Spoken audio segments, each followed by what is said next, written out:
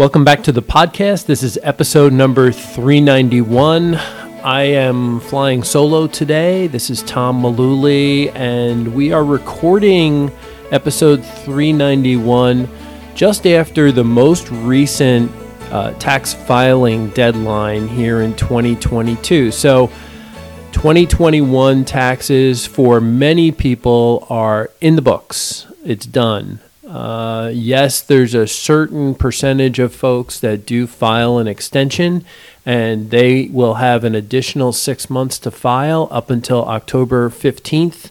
Getting an extension does not necessarily give you a free pass to not pay taxes owed. You will still need to pay your taxes by the tax filing deadline, or at least fit in you need to fall into the range of having enough money either withheld from your paycheck or estimated payments, or sending in a payment to meet the obligation of paying your taxes. Interesting note, you do pay interest and penalties on the amount that you owe on your taxes. However, the penalty is technically larger if you don't file your taxes, and it's something that a lot of people overlook. So absolutely file your taxes, pay the taxes that you owe, or come as close as you can to it. If you do have problems coming up with money to pay your taxes, you really should be talking with a financial planner or an advisor to help you get on track. And now that filing taxes is fresh on everyone's minds here in the spring of 2022, it's not a bad time to take a look at things that you need to keep in mind as we roll through 2022. A lot of folks want to figure out what they did wrong or what they could change on their taxes after the barn has burned down in January. After the tax year is over, for most purposes, it really is too late to make changes for your taxes. So one of the things that we try to remind folks is to not get hung up on letting taxes drive your investment decision. Nobody likes paying additional taxes. Of course, working with a planner, working with an advisor, you want to try and minimize those tax events where you're recognizing taxable income. But a lot of people are simply afraid of the concept of having to pay capital gains taxes or having to pay additional taxes, over and above what they've earned in their income or in their retirement income. And so I wanted to just take a little time today and talk about capital gains tax rates. So when we talk about long-term capital gains, these are assets that are held longer than 365 days. So a year and a day, you qualify for long-term capital gain tax treatment. And in 2022, as in 2021, there are 3 tax brackets for capital gains. And the first bracket is the zero tax bracket. So there are 3 levels. There's 0%, there's 15%, and then there's 20%. And technically, you could say there's a fourth one because depending on your income, you may have to pay the Medicare surcharge on top of your capital gains if you're in the highest tax brackets of all. But I want to go back and talk about this because there's a lot of folks who say, I can't sell this stock because I'm just going to be paying too much in taxes. And so remember, they're based on, or I shouldn't say remember, you may not know that your capital gain tax rate is based on your taxable income. It's not based on your adjusted gross income. It's based on your taxable income. So there's a difference between adjusted gross income and taxable income. Your adjusted gross income is what historically you used to find at the bottom of page 1 of the old tax returns. And so the way it's calculated now is if you're married filing jointly, and in 2022 you get that $25,900 deduction for two filers married filing jointly. So the difference between your AGI and your taxable income is that standard deduction of 25. In this year, it's 25,900. It's half of that for single filers. Let's take a look at this. So if you're a single tax filer in 2022, if your taxable income is less than $42,000, the exact number is $41,675. If your taxable income is less than, I'll just say $42,000, your long-term capital gains tax rate, zero.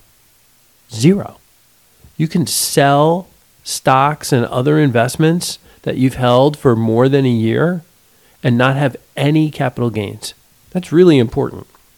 So if you're a single tax filer and you have taxable income, I'll just say $42,000, and up to $459,000, almost $500,000 in taxable income, you're a single filer, your capital gains tax rate, 15%. 15.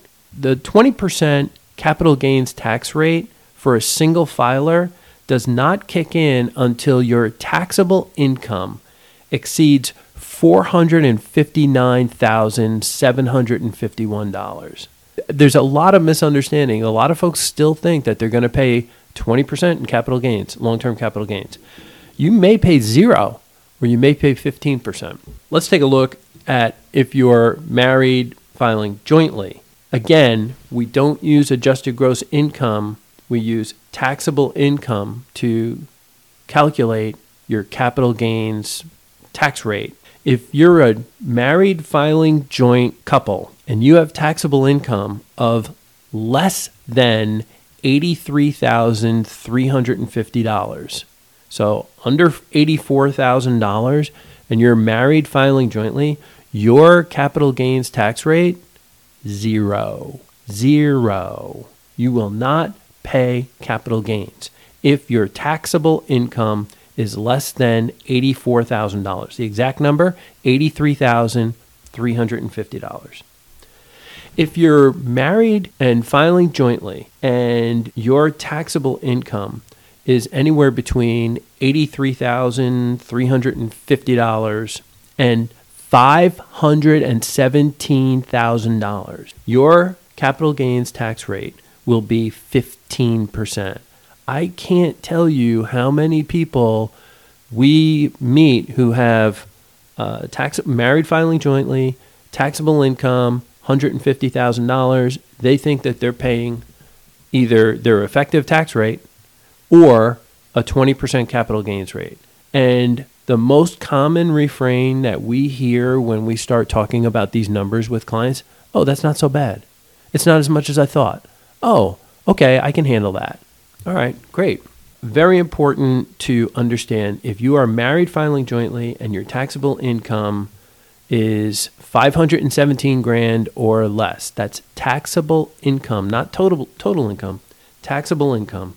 You're in the 15% tax bracket for long-term capital gains.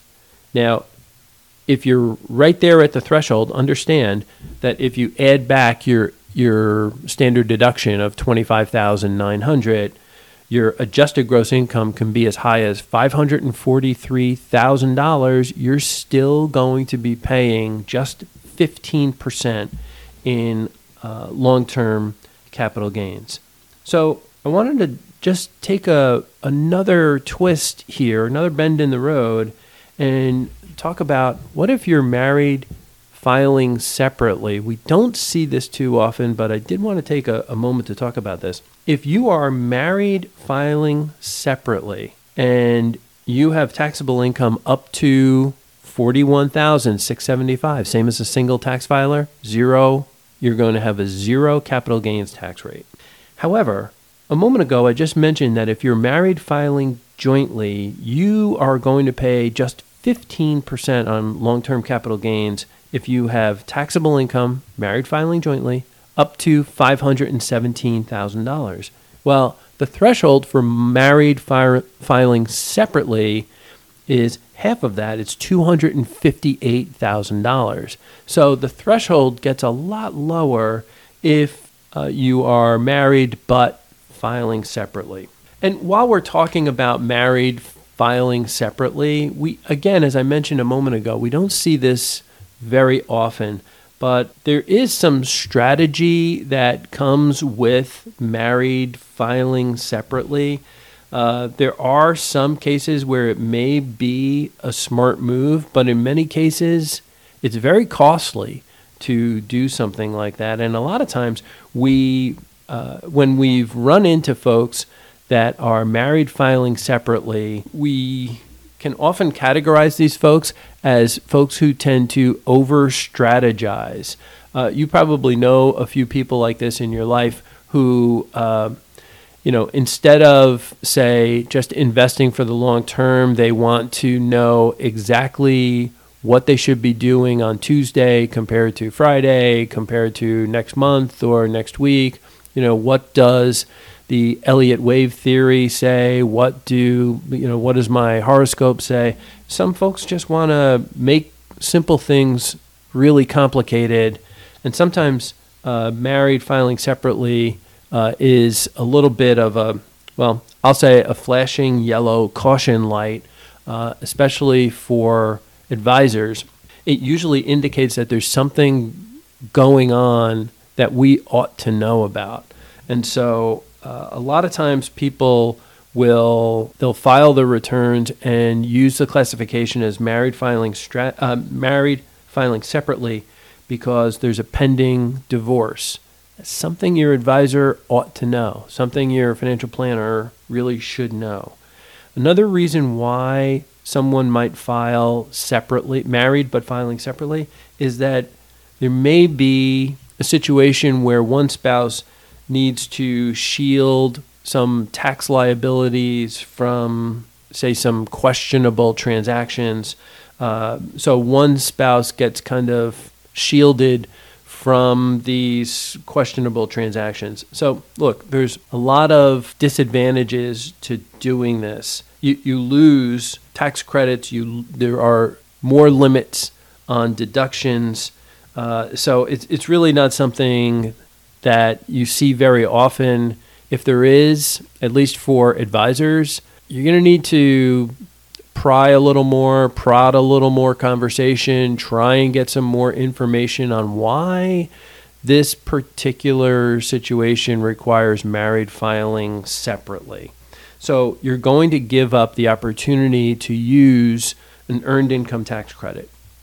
If you have children, you're going to lose the opportunity to use the child tax credit, or at least the full credit. Only half of the credit is available. You're going to lose the child and dependent care credit. You may still get a partial credit for that, but you lose the full credit that comes with that.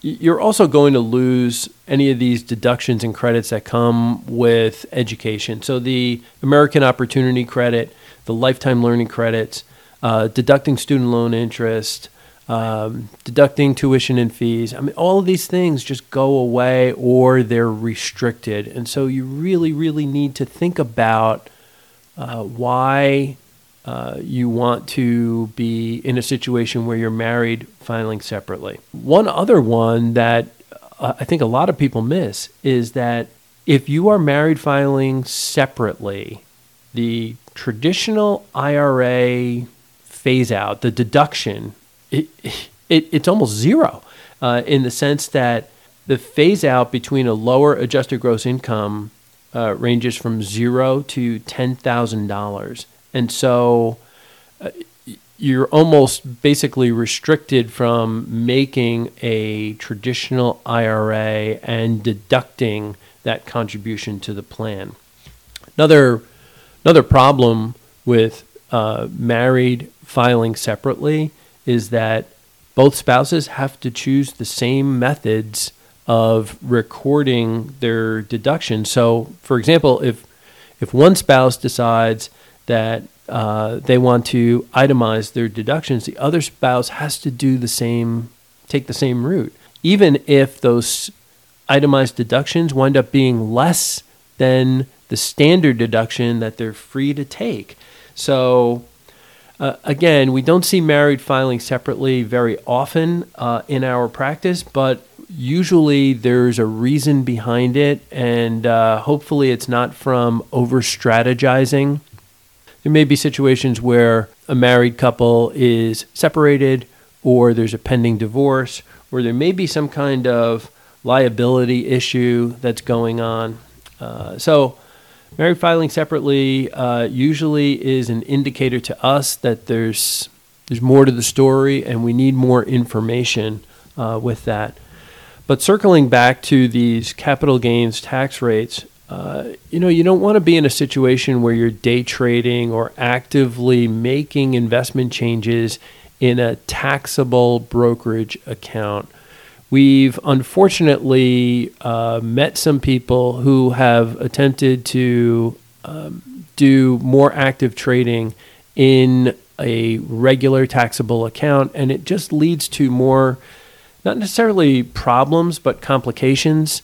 There's a lot of folks that have some regret. They look back and say, wow, I made some money, but I wound up giving a lot of it back to the government in taxes. Remember that if you don't hold an asset as long as a year, meaning your holding period, say you bought something on Monday and you sold it on Friday, or you bought something in January and you sold it in October, if your holding period is less than a year, you will pay ordinary income taxes. That whatever your ordinary income tax rate is, that is the rate that you're going to pay on short-term gains. And if you're unlucky and lose money in some of your transactions, just also keep in mind, we've talked about long-term capital gains and short-term capital gains, but your capital gains losses after netting all of the transactions together, your long-term capital losses are limited to $3,000 a year. Say you have $30,000 in losses. You can only use $3,000 this year against your taxes. The remaining $27,000 gets pushed forward into next year and future years until it is used up. So I know that just a little bit of trivia here. The long-term capital loss limit of $3,000 a year was set in 1974, and it has not been changed since then. So we're talking about almost 50 years where you can't take losses. I think, if some congressman really wants to make a name for himself, this is something that they ought to pick up the mantle and run with, because this has not been indexed for inflation. There's a lot of folks talking about inflation right now. This is one area where we could really use some help. Even if they were to raise that annual capital loss limit from $3,000 to even $10,000, it would allow some people to say, hey, you know what, I want to clear up some of these losers that I've got in my account, or some of these things that just aren't working out, or I want to net some longer term gains that I've got with some losers that I've got and be able to take a bigger loss against my taxes. These are areas that just seem to get ignored when it comes to tax time. So long-term, I shouldn't say long-term, but capital losses limited to $3,000 per year. Everything else gets carried forward into the future. Long-term capital gains rate, meaning you held the asset for more than a year, 365 days. Again, it's a big surprise when we tell people if you're a single filer and your taxable income is under $42,000, you're probably going to pay zero on capital gains. If you're a single filer and you have up to $459,000 of taxable income, you're in the 15% long-term capital gains rate. Beyond $459,000 in taxable income, you're paying 20% in long-term capital gains. If you're married filing jointly, again, up to $517,000 in taxable income, you're in the 15% tax bracket for capital gains, not the 20% number that a lot of people easily throw around. So just be careful when it comes to this. Again, now that everyone is, the idea of filing taxes and paying taxes is fresh in everyone's minds, it's not a bad time to be thinking about what you can be doing the rest of the calendar year to improve your tax situation. That's going to wrap up episode 391. As always, thanks for listening, and we're happy to answer your questions and take your calls, and we hope to talk to you soon. Tom Mullooly is an investment advisor representative with Mullooly Asset Management. All opinions expressed by Tom and his podcast guests are solely their own opinions and do not necessarily reflect the opinions of Mullooly Asset Management. This podcast is for informational purposes only and should not be relied upon as a basis for investment decisions. Clients of Mullooly Asset Management may maintain positions in securities discussed in this podcast.